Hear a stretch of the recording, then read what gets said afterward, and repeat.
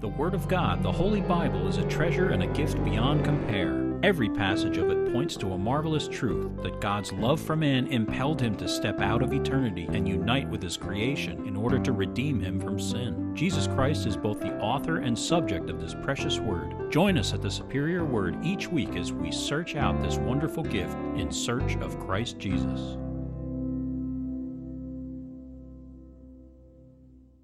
It's Numbers 15, 22 through 41, remembering and performing. If you sin unintentionally and do not observe all these commandments which the Lord has spoken to Moses, all that the Lord has commanded you by the hand of Moses from the day the Lord gave commandment and onward throughout your generations, then it will be, if it is unintentionally committed without the knowledge of the congregation, that the whole congregation shall offer one young bull as a burnt offering, as a sweet aroma to the Lord with its grain offering and its drink offering, according to the ordinance, and one kid of the goats as a sin offering. So the priest shall make atonement for the whole congregation of the children of Israel, and it shall be forgiven them. For it was unintentional. They shall bring their offering, an offering made by fire to the Lord, and their sin offering before the Lord, for their unintended sin. It shall be forgiven the whole congregation of the children of Israel, and the stranger who dwells among them, because all the people did it unintentionally. And if a person sins unintentionally, then he shall bring a female goat in its first year as a sin offering. So the priest shall make atonement for the person who sins unintentionally when he sins unintentionally before the Lord, to make atonement for him, and it shall be forgiven him. You shall have one law for him who sins unintentionally, for him who is native born among the children of Israel, and for the stranger who dwells among them. But the person who does anything presumptuously, whether he is a native born or a stranger, that one brings reproach on the Lord, and he shall be cut off from among his people, because he despised the word of the Lord and has broken his commandment. That person shall be completely cut off. His guilt shall be upon him. Now, while the children of Israel were in the wilderness, they found a man gathering sticks on the Sabbath day, and those who found him gathering sticks brought him to Moses and Aaron and to all the congregation. They put him under guard because it had not been explained what should be done to him. Then the Lord said to Moses, the man must surely be put to death. All the congregation shall stone him with stones outside the camp. So, as the Lord commanded Moses, all the congregation brought him outside the camp and stoned him with stones. And he died. Again, the Lord spoke to Moses, saying, speak to the children of Israel. Tell them to make tassels on the corners of their garments throughout their generations, and to put a blue thread in the tassels of the corners. Then you shall have the tassel, that you may look upon it, and remember all the commandments of the Lord, and do them, and that you may not follow the harlotry to which your own heart and your own eyes are inclined, and that you may remember and do all my commandments, and be holy for your God. I am the Lord your God, who brought you out of the land of Egypt to be your God. I am the Lord your God. The passage today is divided up into 4 separate sections, but none of them are disconnected from one another, nor are they disconnected from the first half of the chapter. Today, we will see the Lord's laws concerning unintentional sin, but that seems to be a repeat of chapter 4 of Leviticus. It is not, as will be explained. After that comes the law concerning the committing of presumptuous sins. What does that mean, really? Would any of you call getting someone drunk presumptuous sin? Maybe, maybe not. I guess it depends on who you are and what you think about such things. Would you call wasting governmental resources a presumptuous sin? As common as that is in the United States, we might ignore this one, but it definitely is against the law. How about committing adultery? Is that presumptuous sin? How about murder? Would any of you call that presumptuous sin? Our text verse comes from Psalm 51. It's verses 14 through 17. Deliver me from the guilt of bloodshed, O God, the God of my salvation, and my tongue shall sing aloud of your righteousness. O Lord, open my lips, and my mouth shall show forth your praise. For you do not desire sacrifice, or else I would give it. You do not delight in burnt offering. The sacrifices of God are a broken spirit, a broken and contrite heart. These, O God, you will not despise. David wrote these words of the 51st Psalm after doing all of the things that we just questioned. He got a guy drunk in order to bring about deception. He wasted the resources of his army while they were engaged in battle to do the same. And those things were because he had already committed adultery. And after those things didn't work, he had his loyal soldier killed to cover up what he had done. You've read the passage. It says that a person who sins presumptuously is to be cut off from among his people. And yet, after he had been caught doing these things, Nathan the prophet said, "The Lord has put away your sin. You shall not die." How did what was obviously intentional sin turn into unintentional sin? How was it that a certain death sentence was commuted by the Lord? It is because of what David just said in the psalm. The sacrifices of God are a broken spirit. They are a broken and contrite heart. God will not despise such things.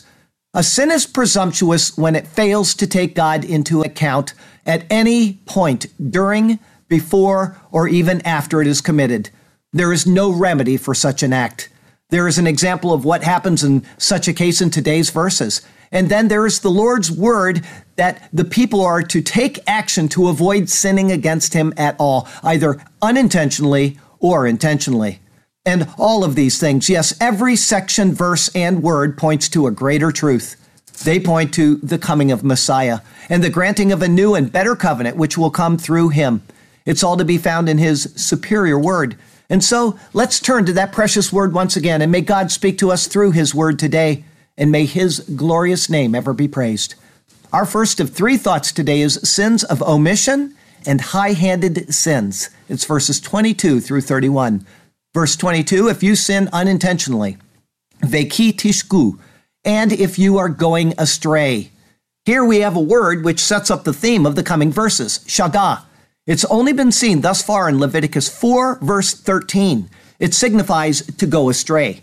It is a moral transgression which may occur through something like intoxication or being enraptured by the enticements of life.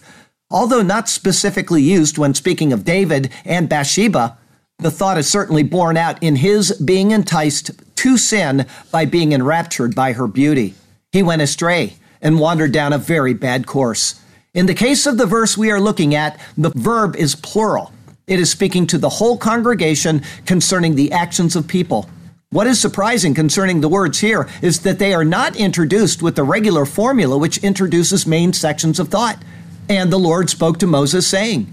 Instead, they follow after the seemingly unrelated words of verses 17 through 21, which dealt with ceremonial law of offering up a heave offering to the Lord. But when considering the first use of the word shagah in Leviticus 4, the placement here makes more sense. There the word was used for acts of commission in violations of the law. Here it deals with acts of omission. The Lord has been expressing the law to the people in regards to their entrance and occupation of Canaan. These obligations upon them are binding. But if they fail to adhere to them, then it is a national shagah, a national going astray. Verses 17 through 21 gave instructions which pointed directly to Christ and his work. When they failed to comply with that, or any such thing which pointed to his fulfillment of the law, it was considered a national error. That continues with the next words. Verse 22 continues, and do not observe all these commandments which the Lord has spoken to Moses. The Lord takes a failure to adhere to his commandments in the same light as actually violating one of his commandments. Here the people are told exactingly that the commandments which Moses has relayed to them were spoken directly to him by the Lord. They are his word, and they reflect his will. That process of revelation is then further explained with the next words. Verse 23, all that the Lord has commanded you by the hand of Moses. Here it says, Beyad Moshe, or by the hand of Moses. Moses didn't just hear what the Lord said and then come and speak the words to the people, leaving a possibility of error. Rather, the Lord spoke to Moses, and Moses recorded with his own hand everything that the Lord spoke. Thus, the command to the people is Beyad Moshe, or by the hand of Moses. This was, verse 23 continues, from the day the Lord gave commandment and onward throughout your generations. There is the thought of introduction and continuation here. The Lord spoke, the word continues to speak through Moses' hand, and that then follows in that same written word as it says, Vehalea ledorotechem, or and onward throughout your generations. It is a rather amazing thing to consider. The word is spoken, and it continues to speak. It is not a temporary, changeable, or uncertain word. It is a set word which continues in an unaltered form. Obviously, however, if a new covenant is introduced, the old is made obsolete. But even in its obsolescence, it is unchanging. Thus, the law of Moses, which is the word of the Lord, remains unchanged, even if it is no longer in force. When we study this law, it is the same law once and forever delivered. Understanding this, we look to the law not for enforcement of its precepts upon us, but as a memorial that we have been freed from something so heavy and so burdensome, that the grace we have received in Christ should be understood as exactly as it has been described throughout the years. Amazing grace. Verse 24, then it will be, if it is unintentionally committed without the knowledge of the congregation. Now a noun is used, shegaga. That was seen 5 times in Leviticus 5 and 6. It is unintentional sin.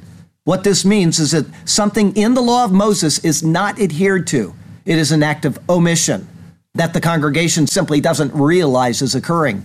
It cannot be speaking of a rejection of the law where the people willingly reject what is stated, but that they are living out their lives in observance of the law, and they, through time or carelessness, begin to let a part of the law slip from their national conscience so that it is no longer being observed. This could be a moral precept, a judicial precept, or a ceremonial one. Whatever they simply overlook as a command, they become guilty. If this happens, verse 24 continues, that the whole congregation shall offer one young bull as a burnt offering, as a sweet aroma to the Lord.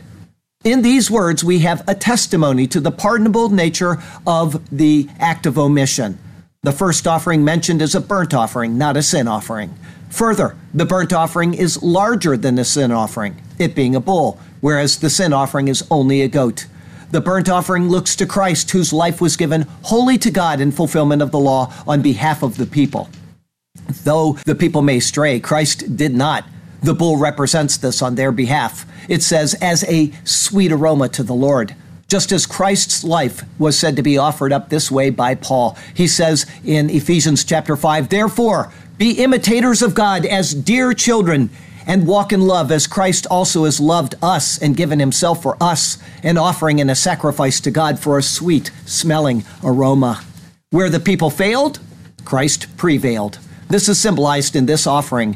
They first offer the burnt offering in acknowledgement of Christ's perfect obedience to the law. Verse 24 continues with its grain offering and its drink offering according to the ordinance. Both the grain and drink offerings have been carefully explained in their typology in regards to Christ. If you don't remember that, shame on you. 5 demerits for each forgotten offering, and you should go back and you should watch the pertinent sermons to brush up. Verse 24 continues, and 1 kid of the goats is a sin offering. Only after the burnt offering is the sin offering mentioned. It is a sayir izim, or a hairy goat. Hair, as you know, signifies awareness. In this case, it is an awareness of sin. The people are aware of their sin and seek its atonement.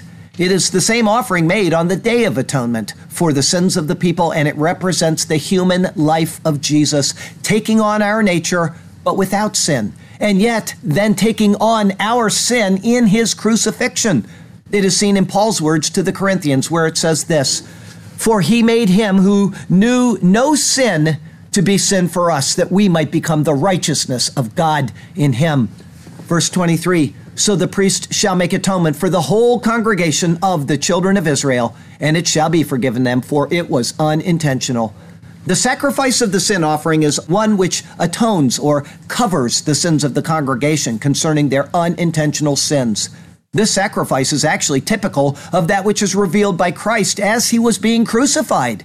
In Luke 23, we read this, and when they had come to the place called Calvary, there they crucified him, and the criminals, one on the right hand and the other on the left. Then Jesus said, here it is, Father, forgive them, for they do not know what they do. Unintentional sin. The very act of crucifying the Lord, which was done in ignorance by the people, is the very thing which could actually bring about the atonement for all of Israel's sins and for all of mankind's sins as well. What was pictured in the hairy goat offering for Israel is fulfilled for the world in the cross of Jesus Christ our Lord. Verse 25 continues, they shall bring their offering, an offering made by fire to the Lord, and their sin offering before the Lord for their unintended sin. Again, the offerings are noted first for the burnt offering and then for the sin offering, demonstrating the state of the people's unintentional sin before the Lord. In following these prescriptions of the law, there is then release from the penalty of the sin. Verse 26, it shall be forgiven the whole congregation of the children of Israel. In the acknowledgement of the wrongdoing and in the act of making these offerings which anticipate Christ, the entire congregation is cumulatively forgiven for their transgression. Although there's no record anywhere in the Old Testament of this being done, there were plenty of times that it was necessary. Example after example of such national failings are recorded. Ironically, the one time such a petition is made, it is by the one being offered, and who is also the one who acknowledges that the offering is necessary. And even more ironically, it isn't until they acknowledge that he is that offering that their sin will actually be atoned for. Zechariah 12 shows that they will eventually look upon the one whom they have pierced, and they will mourn for him in the realization of what he did for them and what they did to him. In Zechariah 13, it then says, in that day a fountain shall be opened for the house of David and for the inhabitants of Jerusalem for sin and uncleanness. The words of this verse we are looking at now anticipate what has been kept from Israel for 2,000 years because of their sin of national ignorance. However, such is not the case with all who required this cleansing. Verse 26 continues, and the stranger who dwells among them, because all the people did it unintentionally. These words anticipate the cleansing not just of Israel, but of all who are among them. As the Gentiles have been grafted into the commonwealth of Israel, which is in Ephesians 2, when we acknowledge our guilt before the Lord, we are cleansed. His atonement is sufficient for all, just as is explained in Romans chapter 4 and elsewhere. Verse 27, and if a person sins unintentionally, then he shall bring a female goat in its first year as a sin offering. The instructions now move from unintentional collective sin to unintentional individual sin. When individual sin is unintentional, but it is realized to have been committed, the one who went astray was required to bring etz bat shnata, or a goat daughter of first year. The etz is a female goat, which comes from a word which signifies to be strong, as in to prevail. The etz is used elliptically in Hebrew to signify the hair from the goat. And so we have the same picture, hair signifying awareness, and the goat as an offering for sin. The offering is strong or capable of atoning for the sin. Being a daughter of the first year implies innocence. All of the offering here pictures Jesus Christ. Verse 28, so the priest shall make atonement for the person who sins unintentionally, when he sins unintentionally before the Lord, to make atonement for him, and it shall be forgiven him. Again, the priest is mentioned in the process. A person cannot conduct their own petitions before God. Rather, he needs a mediator. And a person cannot work off his sins. Rather, there needs to be a sacrifice to atone for them. And more, a person's sin is not ignored because it was unintentional. Rather, when it is realized as such, it must be acknowledged. And the forgiveness doesn't just come because the person has acknowledged it as such. Rather, a person may say, yeah, I did wrong, but that in and of itself does not bring forgiveness.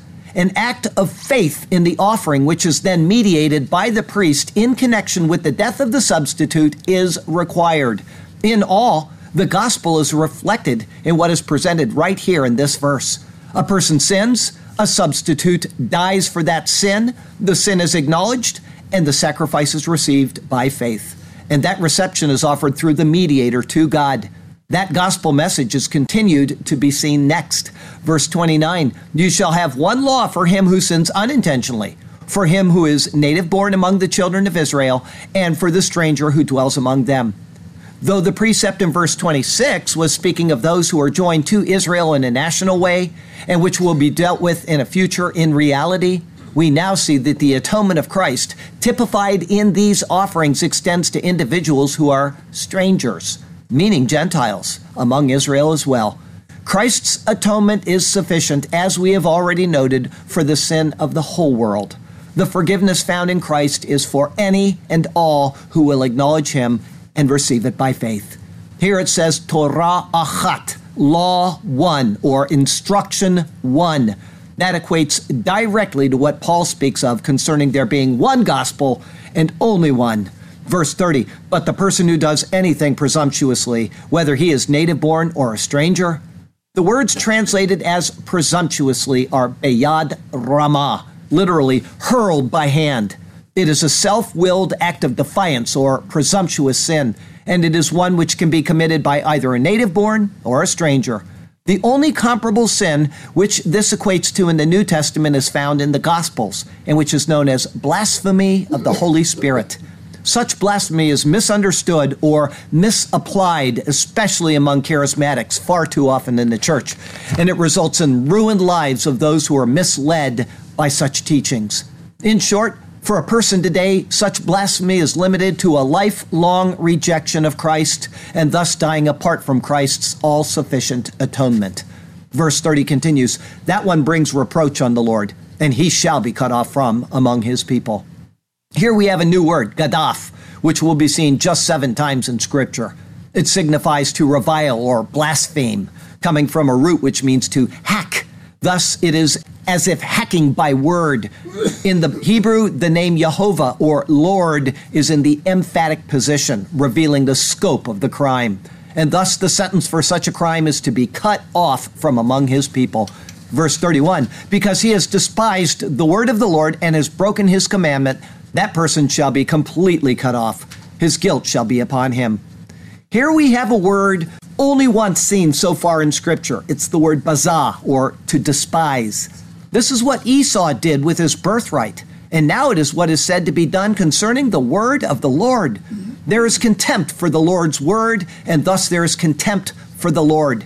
This can be equated with blasphemy of the Holy Spirit, which Israel's leaders were guilty of.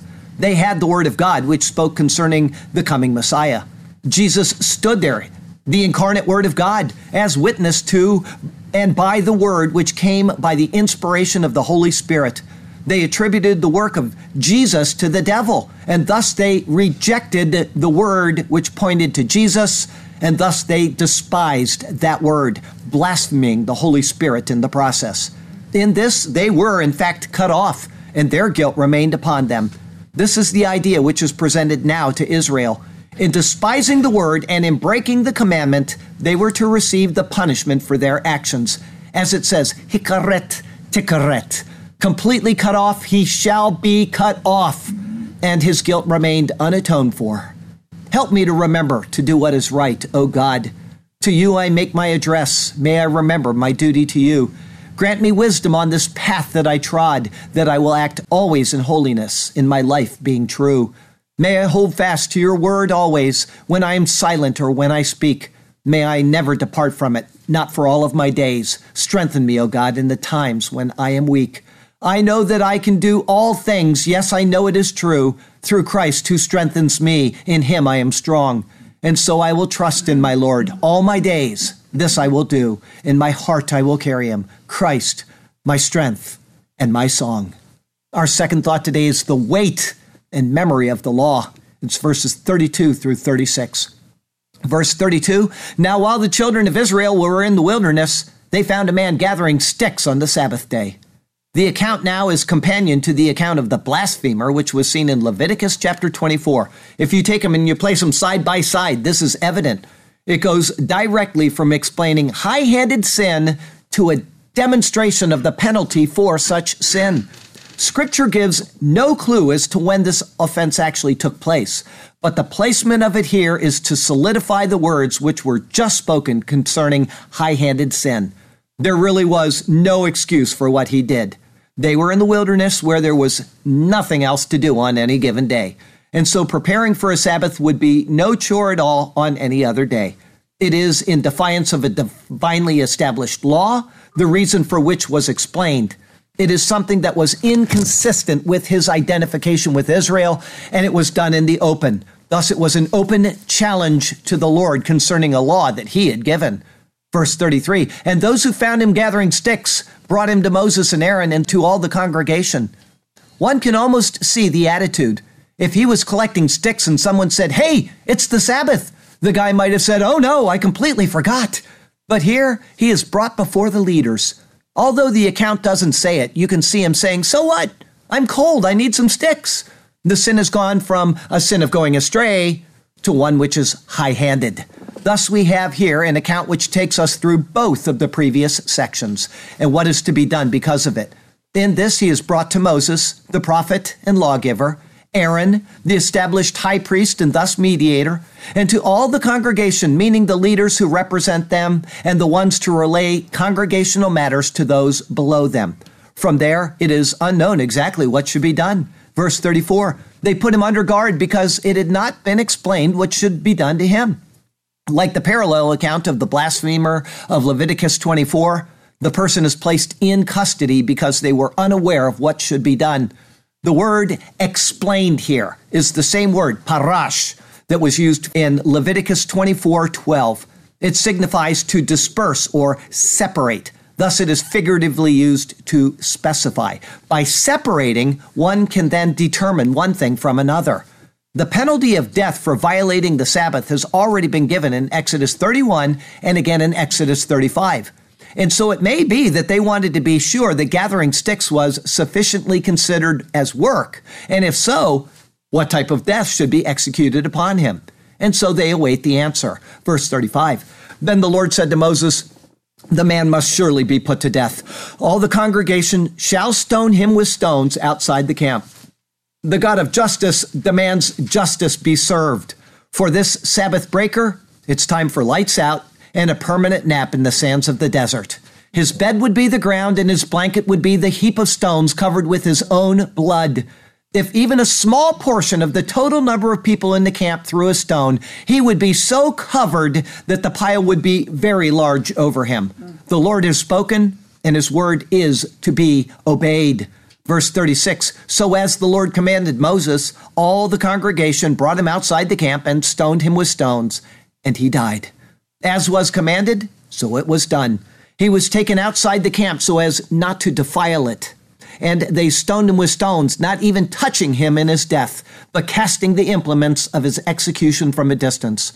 One major difference between this account and that of Leviticus 24 is that it says there they stoned him with a stone. Here it says they stoned him with stones. The reason for that subtle but important difference was explained. If you've forgotten the reason, that's 2 demerits and a 5-yard penalty. Time to brush up by reviewing that sermon this afternoon. As the Sabbath was said to be given in Exodus chapter 20, because the Lord created the heavens and the earth in 6 days and rested on the 7th, it was thus an implicit denial of God being the creator. If one didn't accept the creation account, then they would be denying the account of the creator. Whether they believed the earth was eternal, or whether they believed it came about by a big bang followed by evolution, such ideas are ultimately a denial of God. To deny his word is to deny him. This individual wanted to gather sticks more than he wanted to acknowledge his creator, and he received the penalty for his errant ways. Other Sabbath breakers are identified elsewhere in Scripture, and they don't receive what is commanded here. Such is seen, for example, in Nehemiah chapter 13. They did not receive the same penalty for the conduct as this offender, despite having committed like offenses. However, the law is noted for punishing such first offenses. To not punish the first offense, but then to punish a later one would show an arbitrary nature of God's judgment. But to punish a first offense and not punish a later one would show that even under the heavy weight and requirements of the law, mercy could be found. Further, there is every reason to believe, especially because of the surrounding context, that he didn't just die because of what he did, but because of the presumptuous nature of how he did it. Unfortunately for this dude, no leniency, as is later seen in examples such as Nehemiah, was available for him. He died as an example of the heavy weight, which is the law of Moses, and as a way of reminding the people of that weight, and thus the penalty for violating that weight, we come to our final section of the day, right after a short poetic break. Tassels for the 4 corners of the garments we wear, with a blue thread in them as well, sewn by hands with tender care, because surely they have a story to tell. tassels to remind us of our law, tassels with a blue thread in them, as the Lord did tell. One hurting soul reached for Jesus' tassel, this I saw, and when she touched it, she was healed and made well. Surely he has come with healing in his wings, and in him is healing in every possible way. In knowing the meaning of the tassels, my heart sings, and to God I am thankful forever, starting from today.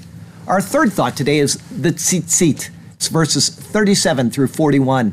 Verse 37. Again, the Lord spoke to Moses, saying, the words are not correct. It says, Veyomer Yehovah el Moshe lemor. And the Lord said to Moses, saying. The normal address is daber, or spoke. Here, as in several other passages, it is amar, or said. The idea then is that in the coming verses, there will be a complexity to the task which will require a partnership and people working together. The Lord next says to Moses, verse 38, speak to the children of Israel. Tell them to make tassels on the corners of their garments throughout their generations. The Lord instructs Moses to further instruct the children of Israel. They are to make tzitzit, or tassels, for the corners of their garments. These tzitzit are now introduced, and they will be seen only 4 times in Scripture. 3 will be in this chapter, and once in Ezekiel 8:3, where the word speaks of a lock of hair of the prophet's head. The word comes from tzitz, which is widely translated as a word signifying glistening. Just as something glistens when light shines off of it, so a tzitzit will extend out from the edge of a garment and adorn it like a flower. They appear to be the same as what are called gedalim in Deuteronomy 22, verse 12. These are to be placed on the kanaf, or as it's translated, corners. The word literally means wing, or an extremity. The traditional garment would be a 4-cornered cloth with a hole in the middle. Thus, 2 corners would be on the front and 2 on the back. On each of these corners, or wings, a tassel was to be attached. Along with that, verse 38 continues, and to put a blue thread in the tassels of the corners. Within the tassels was to be a thread or cord of blue. The word is tekelet. It is the same blue used in the materials of the sanctuary. The dye comes from the cerulean mussel.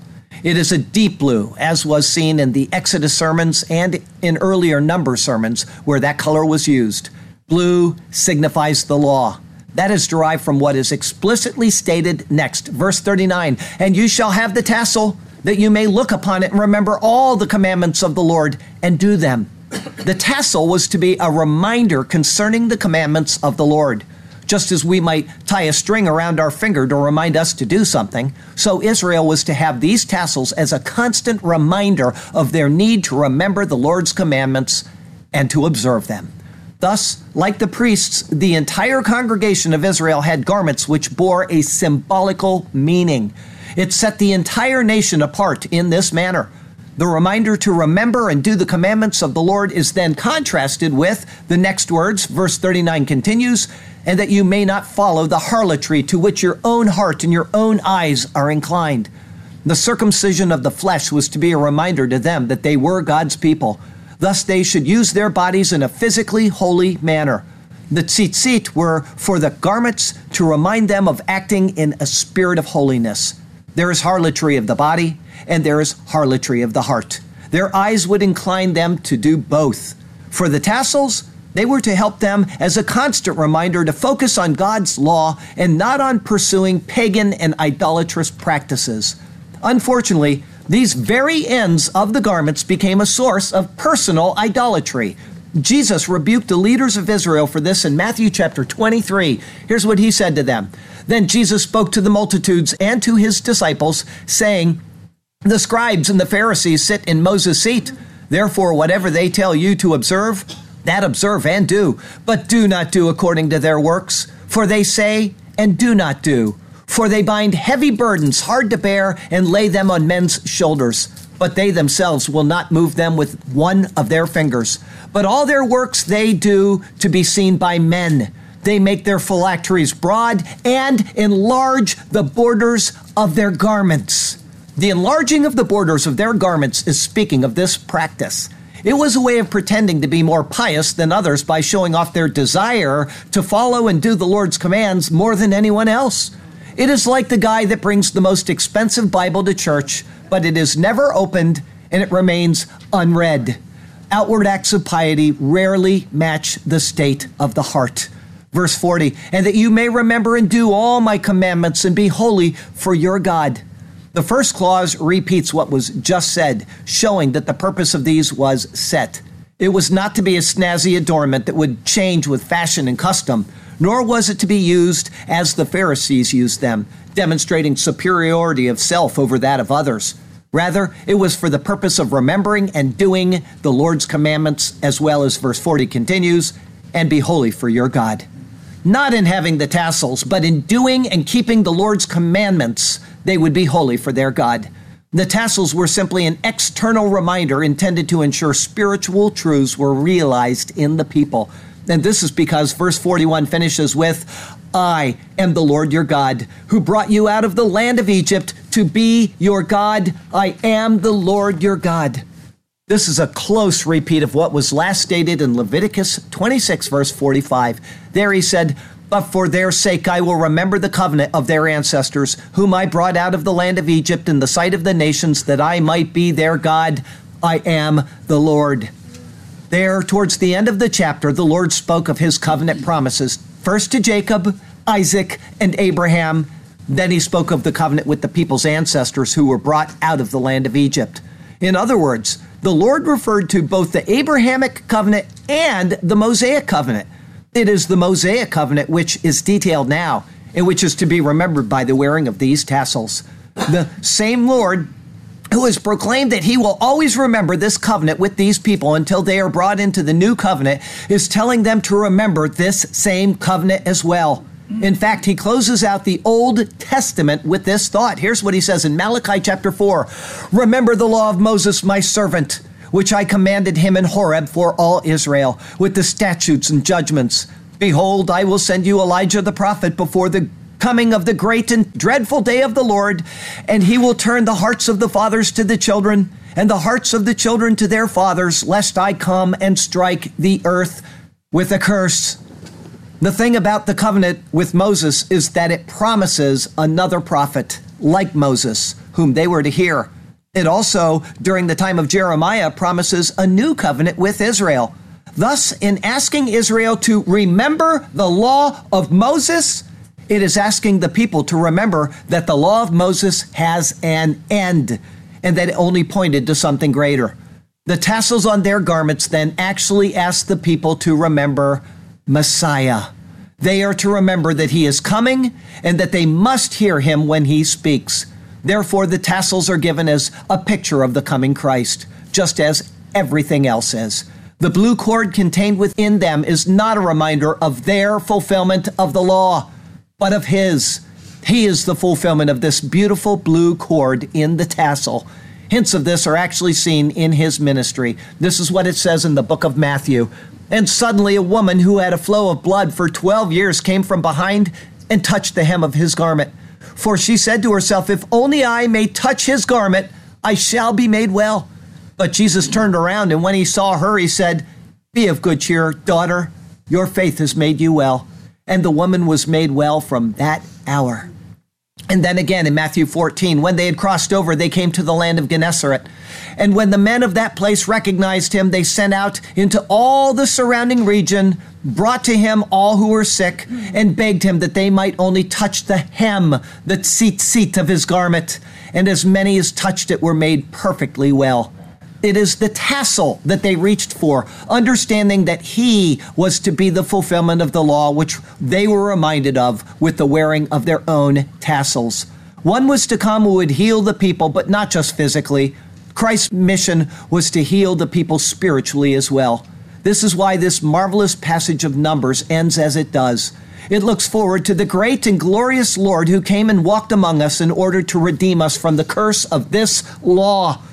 In the end, everything about this law points to Christ. He is our sacrifice for sin, curse removed.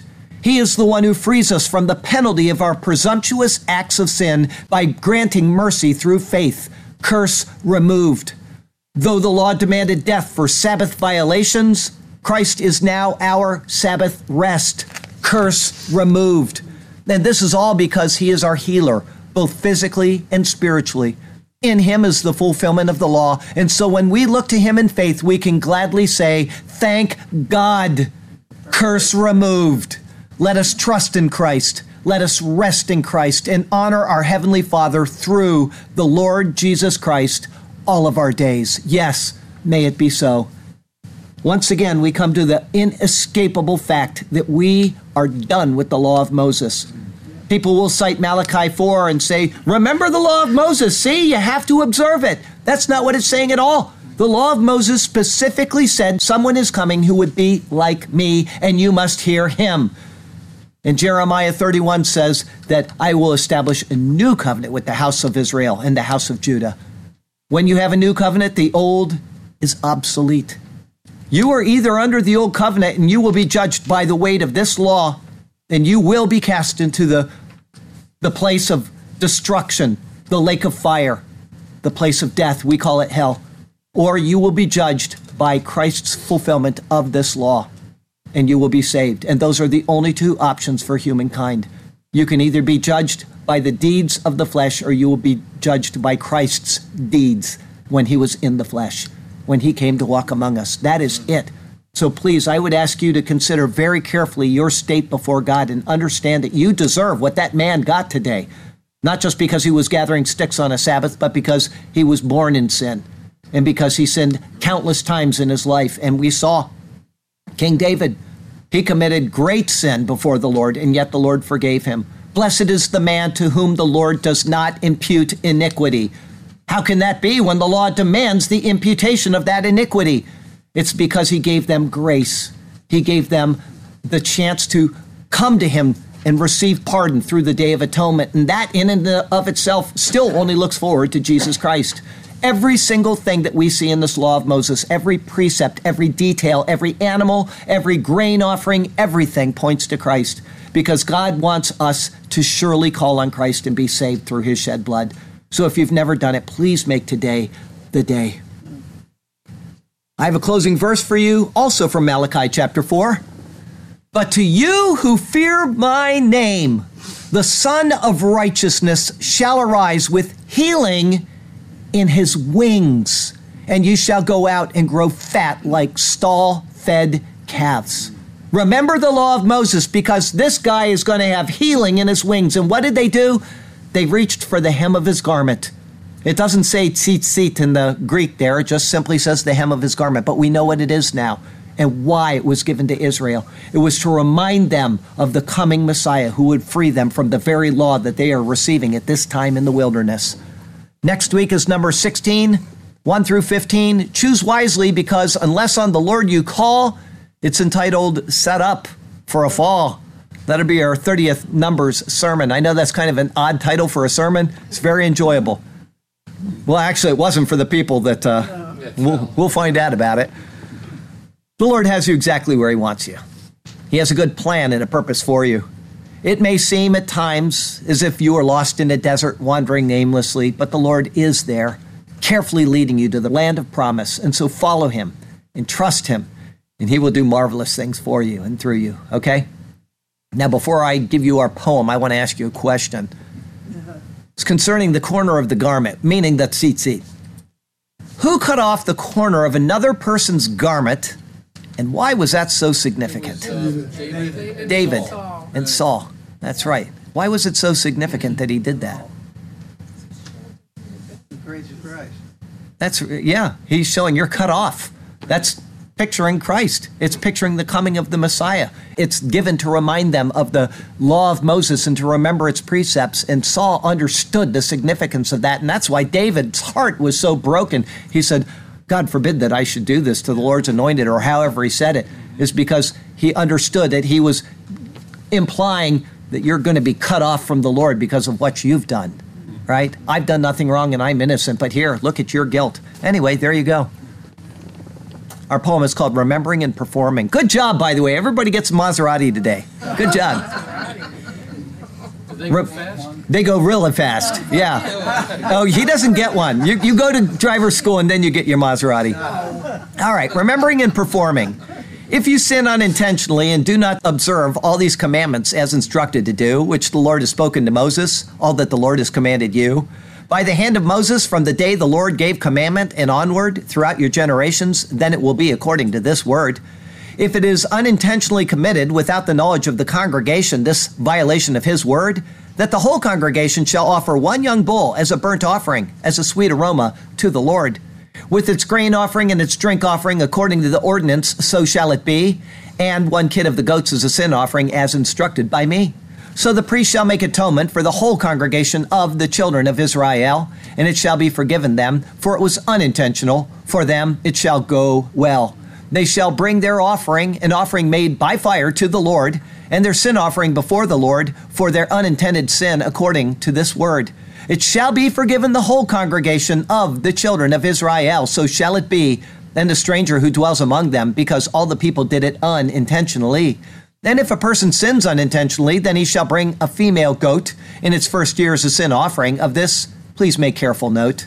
So the priest shall make atonement for the person who sins unintentionally in his sin, when he sins unintentionally before the Lord, to make atonement for him, and it shall be forgiven him. You shall have one law for him who sins unintentionally, for him who is a native born among the children of Israel, and for the stranger who dwells among them, as to you I now instruct and tell. But the person who does anything presumptuously, whether he is a native born or a stranger, so to you I say, that one brings reproach on the Lord, and he shall be cut off from among his people. So shall it be this way, because he has despised the word of the Lord and has broken his commandment in his sin. That person shall be completely cut off. His guilt shall remain upon him. Now, while the children of Israel were in the wilderness, they found a man gathering sticks on the Sabbath day. And those who found him gathering sticks brought him to Moses and Aaron and to all the congregation to see what the Lord would say. They put him under guard, which means things were looking grim because it had not been explained what should be done to him. Then the Lord said to Moses, the man must be put to death, surely. All the congregation shall stone him with stones outside the camp, so shall it be. So, as the Lord commanded Moses, yes, as the Lord did decide, all the congregation brought him outside the camp and stoned him with stones, and he died. Again the Lord spoke to Moses, saying, these words to him he was then relaying, speak to the children of Israel, tell them to make tassels on the corners, so they shall do, of their garments throughout their generations, and to put in the tassels of the corners a thread of blue. And you shall have the tassel, that you may look upon it, and remember all the commandments of the Lord, and do them. So to you this law I submit. And that you may not follow the harlotry to which your own heart and your own eyes are inclined in this life as you trod, and that you may remember and do all my commandments and be holy for your God. I am the Lord your God, who brought you out of the land of Egypt to be your God. I am the Lord your God, so circumspectly you must always trod. Lord God, we are even now in a wilderness, and we are wanting to be led by you. Without you to direct, our lives would be a mess, and so be our guide, O God, you who are faithful and true. We long for the water in this barren land. May it flow forth from the rock our souls to satisfy. Give us this refreshing spiritual hand, and may we take it into our lives daily, it apply, and we shall be content and satisfied in you alone. We will follow you as we sing our songs of praise. Hallelujah, to you, to us, your path you have shown. Hallelujah, we shall sing to you for all of our days. Hallelujah and amen. Heavenly Father, thank you so very much for the chance to come into your presence and to be a part of your people because of what Christ did for us. Thank you for that. And Lord, we certainly pray for the people that are afflicted right now, for the people that are going through difficult times, for those that are suffering financially or physically or emotionally or in relationships or whatever else is going on in the lives of these people. I would pray that you would be with them and help them and give their hearts the desire to seek you more, even in their affliction, not forsaking you and not turning away because of the trials, but coming closer to you and knowing that you are God and you love them despite the trials. Lord, we do thank you for this wonderful passage of Scripture. It's hard to read about people being stoned to death, but it's also hard to imagine that we deserve exactly that. But it's so good to know that we receive the grace of God through Jesus Christ, our Lord. Thank you for that. Thank you for Jesus, who has made all things new and who has redeemed us from the curse of the law. Thank you for Jesus. And in his name we pray. Amen.